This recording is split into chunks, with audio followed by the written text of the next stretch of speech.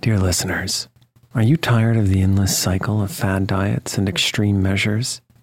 It's time to wake up to a better weight loss solution with Rowbody. As someone who's been through the ups and downs of weight loss, I know firsthand the challenge of trying to find what will stick. That's why if I qualified for Rowbody today, I'd jump at the chance for a scientifically backed program that supports long-term success. With Rowbody, you'll gain access to the most popular weight loss shots on the market, paired with personalized lifestyle changes. Over 200,000 people have already chosen Row to help them lose weight. Say goodbye to the roller coaster of weight loss dreams and hello to sustainable, real results with Rowbody. Go to row.co/snoozecast. Sign up today and you'll pay just $99 for your first month and $145 a month after that. Medication costs are separate. That's ro.co/snoozecast.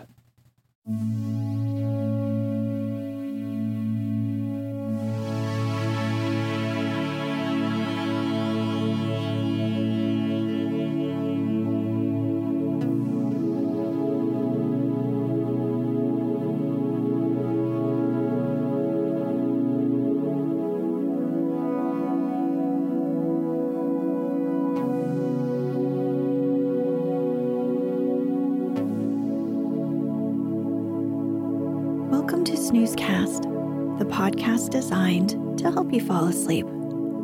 Find us on snoozecast.com and follow us on Instagram @snoozecast to find behind-the-scenes content. If you enjoy our show, please write a review on the Apple Podcasts app. Also, share us with a friend. If you'd like to get an email once a week with upcoming sleep stories and other news, subscribe to the Snoozeletter at snoozecast.com. This episode is brought to you by our Patreon supporters and by winning lottery tickets. Tonight, we'll read the next part of Pride and Prejudice, written by Jane Austen. If you'd like to listen from the beginning, please find and listen to all the previous episodes easily at snoozecast.com/series. That's SERIES, snoozecast.com/series. Pride and Prejudice follows Elizabeth Bennet, the dynamic protagonist, who learns about the repercussions of hasty judgments and eventually comes to appreciate the difference between superficial goodness and actual goodness. In the previous episode, distant cousin Mr. Collins comes to the Bennet family's home at Longbourn to find a wife. Although he poses as a man of convictions, his supposed love interest can change in a moment. The girls walk to the nearby town of Meryton, accompanied by Mr. Collins. There, they meet a handsome stranger in uniform named Mr. Wickham. They also bump into Mr. Darcy and Mr. Bingley at the same time. Elizabeth notices a curious displeasure between the surprise meeting of the stranger and Mr. Darcy.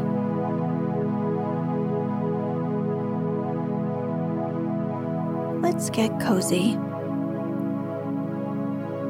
Close your eyes.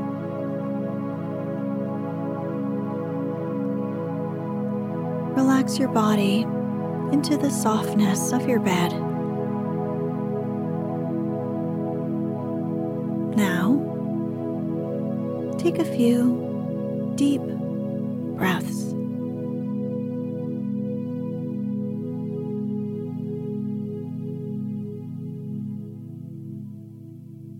Chapter 16.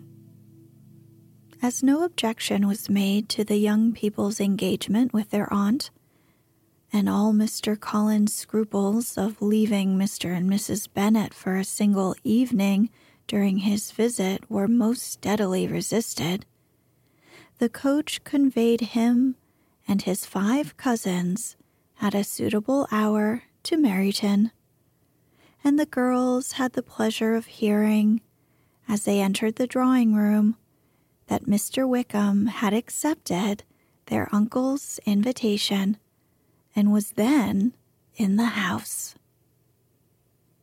When this information was given, and they had all taken their seats, Mr. Collins was at leisure to look around him and admire, and he was so much struck with the size and furniture of the apartment that he declared he might almost have supposed himself in the small summer breakfast parlor at Rosings, a comparison that did not at first convey much gratification.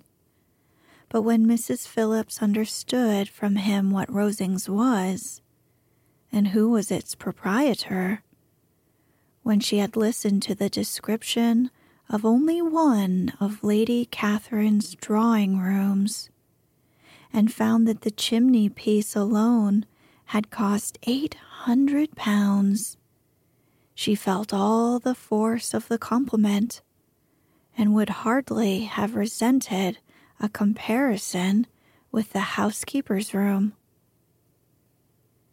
In describing to her all the grandeur of Lady Catherine and her mansion, with occasional digressions in praise of his own humble abode and the improvements it was receiving, he was happily employed until the gentlemen joined them, and he found in Mrs. Phillips a very attentive listener, whose opinion of his consequence increased with what she heard, and who was resolving to retail it all among her neighbors as soon as she could. To the girls, who could not listen to their cousin, and who had nothing to do but to wish for an instrument, and examine their own indifferent imitations of china on the mantelpiece, the interval of waiting appeared very long. It was over at last, however. The gentlemen did approach, and when Mr. Wickham walked into the room, Elizabeth felt that she had neither been seeing him before, nor thinking of him since, with the smallest degree of unreasonable admiration. The officers of the town were in general a very creditable, gentlemanlike set, and the best of them were of the present party. But Mr. Wickham was as far beyond them all in person, countenance, air, and walk, as they were superior to the broad-faced, stuffy Uncle Phillips, breathing port wine, who followed them into the room. Mr. Wickham was the happy man towards whom almost every female eye was turned, and Elizabeth was the happy woman by whom he finally seated himself, and the agreeable manner in which he immediately fell into conversation, though it was only on its being a wet night, made her feel that the commonest, dullest, most threadbare topic might be rendered interesting by the skill of the speaker. With such rivals for the notice of the fair as Mr. Wickham and the officers, Mr. Collins seemed to sink into insignificance.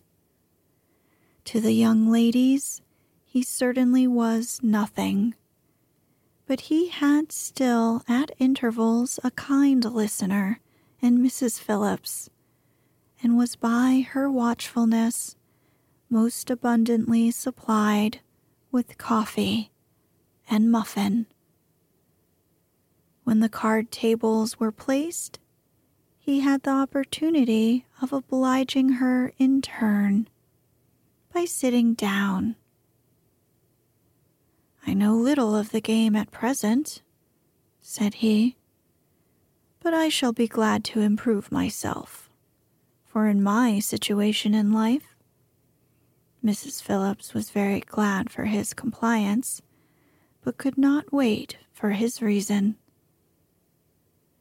Mr. Wickham did not play at whist, and with ready delight was he received at the other table between Elizabeth and Lydia.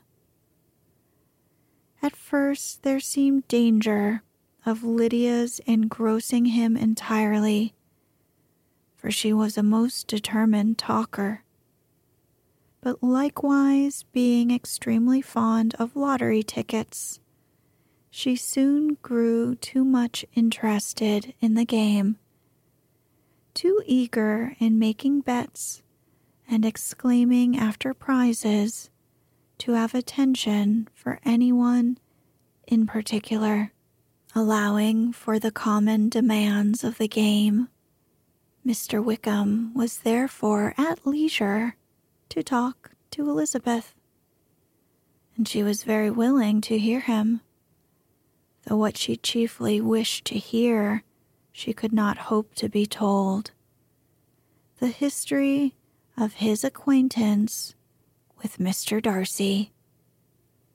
She dared not even mention that gentleman. Her curiosity, however, was unexpectedly relieved. Mr. Wickham began the subject himself. He inquired how far Netherfield was from Meryton, and, after receiving her answer, asked in a hesitating manner how long Mr. Darcy had been staying there. "About a month," said Elizabeth, and then, unwilling to let the subject drop, added, "He is a man of very large property in Derbyshire, I understand." "Yes," replied Mr. Wickham. "His estate there is a noble one, a clear 10,000 per year. You could not have met with a person more capable of giving you certain information on that head than myself, for I have been connected with his family in a particular manner from my infancy." Elizabeth could not but look surprised. "You may be well surprised, Miss Bennet, at such an assertion, after seeing, as you probably might, the very cold manner of our meeting yesterday. Are you much acquainted with Mr. Darcy?" "As much as I ever wished to be," cried Elizabeth very warmly. "I've spent 4 days in the same house with him, and I think him very disagreeable." "I have no right to give my opinion," said Wickham, "as to his being agreeable or otherwise. I'm not qualified to form one. I've known him too long and too well to be a fair judge. It's impossible for me to be impartial. But I believe your opinion of him would in general astonish, and perhaps you would not express it quite so strongly anywhere else. Here you are in your own family. Upon my word, I say no more here than I might say in any house in the neighborhood, except Netherfield. He is not at all liked in Hertfordshire. Everybody is disgusted with his pride. You will not find him more favorably spoken of by anyone."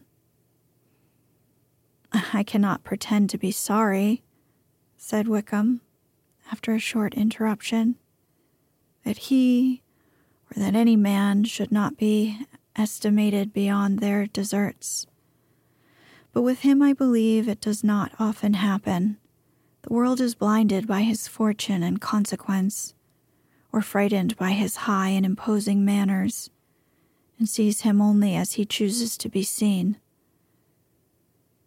I should take him, even on my slight acquaintance, to be an ill-tempered man. Wickham only shook his head. I wonder, said he, at the next opportunity of speaking, whether he is likely to be in this country much longer. I don't know, but I heard nothing of his going away when I was at Netherfold. I hope your plans in favor of the town will not be affected by his being in the neighborhood. Oh, no, it's not for me to be driven away by Mr. Darcy. If he wishes to avoid seeing me, he must go. We're not on friendly terms. It always gives me pain to meet him, but I've no reason for avoiding him but what I might proclaim before all the world, a sense of very great ill usage and most painful regrets at his being what he is. His father, Miss Bennet, the late Mr. Darcy, was one of the best men that ever breathed, and the truest friend I ever had. And I can never be in company with this Mr. Darcy without being grieved to the soul by 1,000 tender recollections.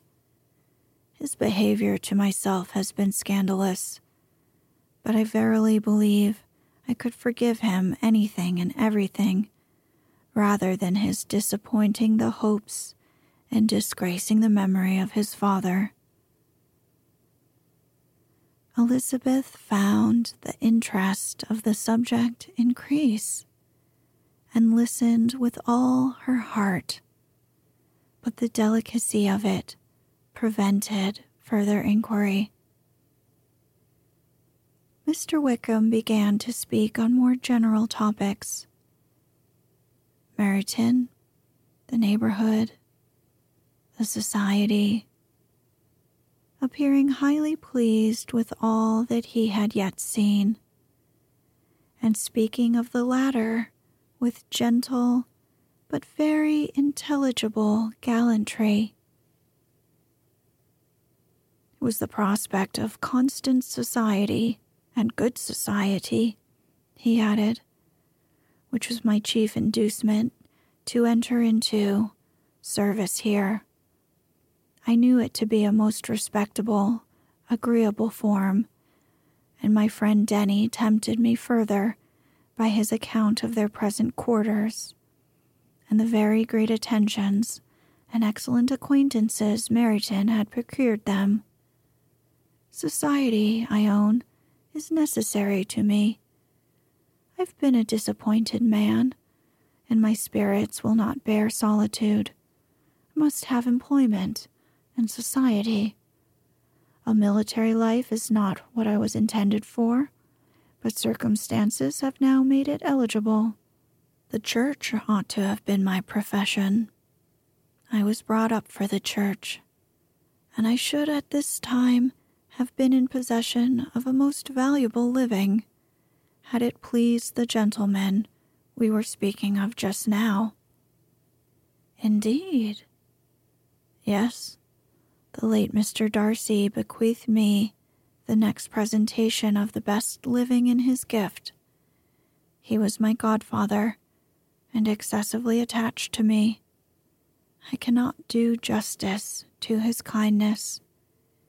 He meant to provide for me amply, and thought he had done it. But when the living fell, it was given elsewhere. Good heavens, cried Elizabeth.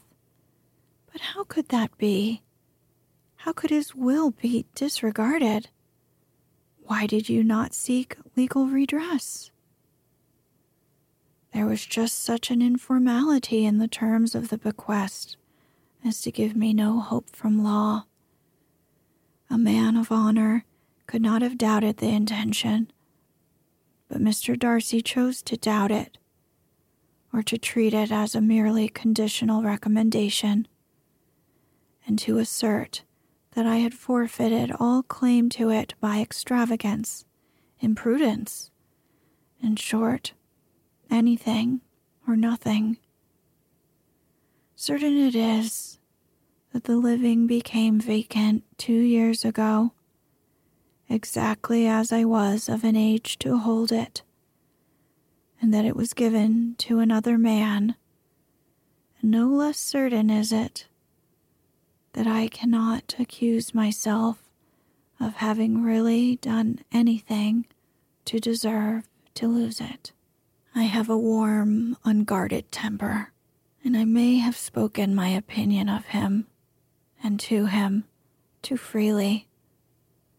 I can recall nothing worse, but the fact is that we are very different sort of men, and that he hates me.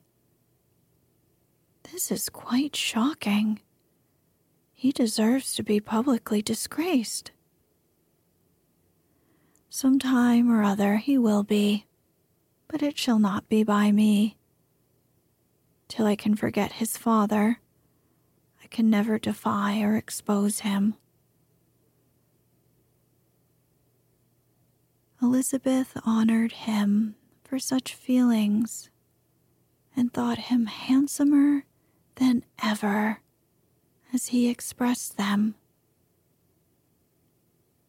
But what, said she, after a pause, can have been his motive? What can have induced him to behave so cruelly? A thorough, determined dislike of me, a dislike which I cannot but attribute in some measure to jealousy.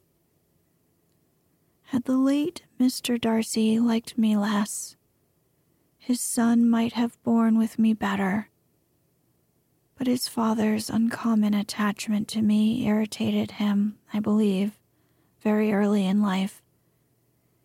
He had not a temper to bear the sort of competition in which we stood, the sort of preference which was often given me. I had not thought Mr. Darcy so bad as this, though I have never liked him. I had not thought so very ill of him. I had supposed him to be despising his fellow creatures in general, but did not suspect him of descending to such malicious revenge, such injustice, such inhumanity as this. After a few minutes' reflection, however, she continued, I do remember his boasting one day at Netherfield of the implacability of his resentments, of his having an unforgiving temper. His disposition must be dreadful. I will not trust myself on the subject, replied Wickham. I can hardly be just to him. Elizabeth was again deep in thought, and after a time exclaimed, to treat in such a manner the godson, the friend, the favorite of his father. She could have added, a young man, too, like you, whose very countenance may vouch for your being amiable.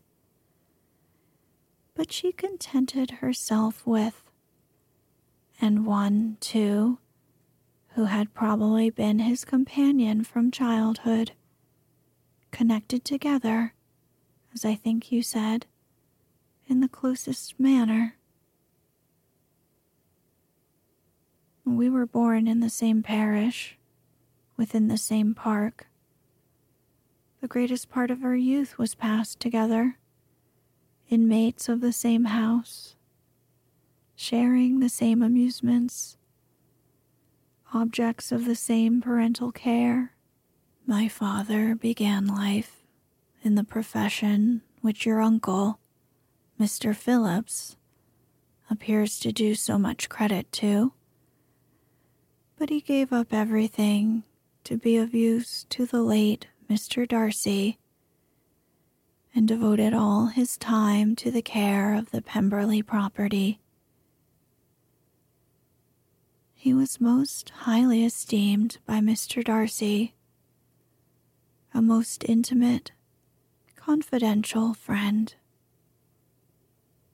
Mr. Darcy often acknowledged himself to be under the greatest obligations to my father's active superintendence, and when, immediately before my father's death, Mr. Darcy gave him a voluntary promise of providing for me, I am convinced that he felt it to be as much a debt of gratitude to him as of his affection to myself.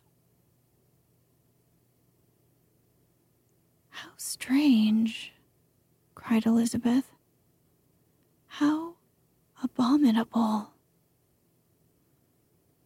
I wonder that the very pride of this Mr. Darcy has not made him just to you, if from no better motive, that he should not have been too proud to be dishonest, for dishonesty I must call it."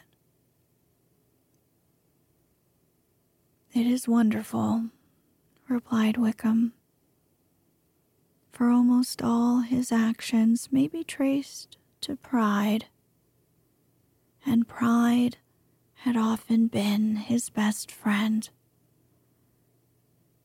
It has connected him nearer with virtue than with any other feeling. But we are none of us consistent, and in his behavior to me there were stronger impulses even than pride. Can such abominable pride as his have ever done him good? Yes, it has often led him to be liberal and generous, to give his money freely, to display hospitality, to assist his tenants, and relieve the poor. Family pride and filial pride, for he is very proud of what his father was, have done this, not to appear to disgrace his family, to degenerate from the popular qualities, or lose the influence of the Pemberley house, is a powerful motive. He has also brotherly pride, which, with some brotherly affection, makes him a very kind and careful guardian of his sister, and you will hear him generally cried up as the most attentive and best of brothers. What sort of girl is Miss Darcy? He shook his head. I wish I could call her amiable. It gives me pain to speak ill of a Darcy, but she's too much like her brother. Very, very proud. As a child, she was affectionate and pleasing, and extremely fond of me, and I have devoted hours and hours to her amusement. She is a handsome girl, about 15 or 16, and, I understand, highly accomplished. Since her father's death, her home has been London, where a lady lives with her and superintends her education. After many pauses and many trials of other subjects, Elizabeth could not help reverting once more to the first and saying, I am astonished at his intimacy with Mr. Bingley. How can Mr. Bingley, who seems good humor itself, and is, I really believe, truly amiable, be in friendship with such a man? How can they suit each other? Do you know Mr. Bingley? Not at all. He's a sweet-tempered, charming man. He cannot know what Mr. Darcy is. Probably not. But Mr. Darcy can please where he chooses. He does not want abilities. He can be a conversable companion if he thinks it's worth his while. Among those who are at all his equals in consequence is a very different man from what he is to the less prosperous. His pride never deserts him, but with the rich he is liberal-minded, just, sincere, rational, honorable, and perhaps agreeable, allowing something for fortune and figure.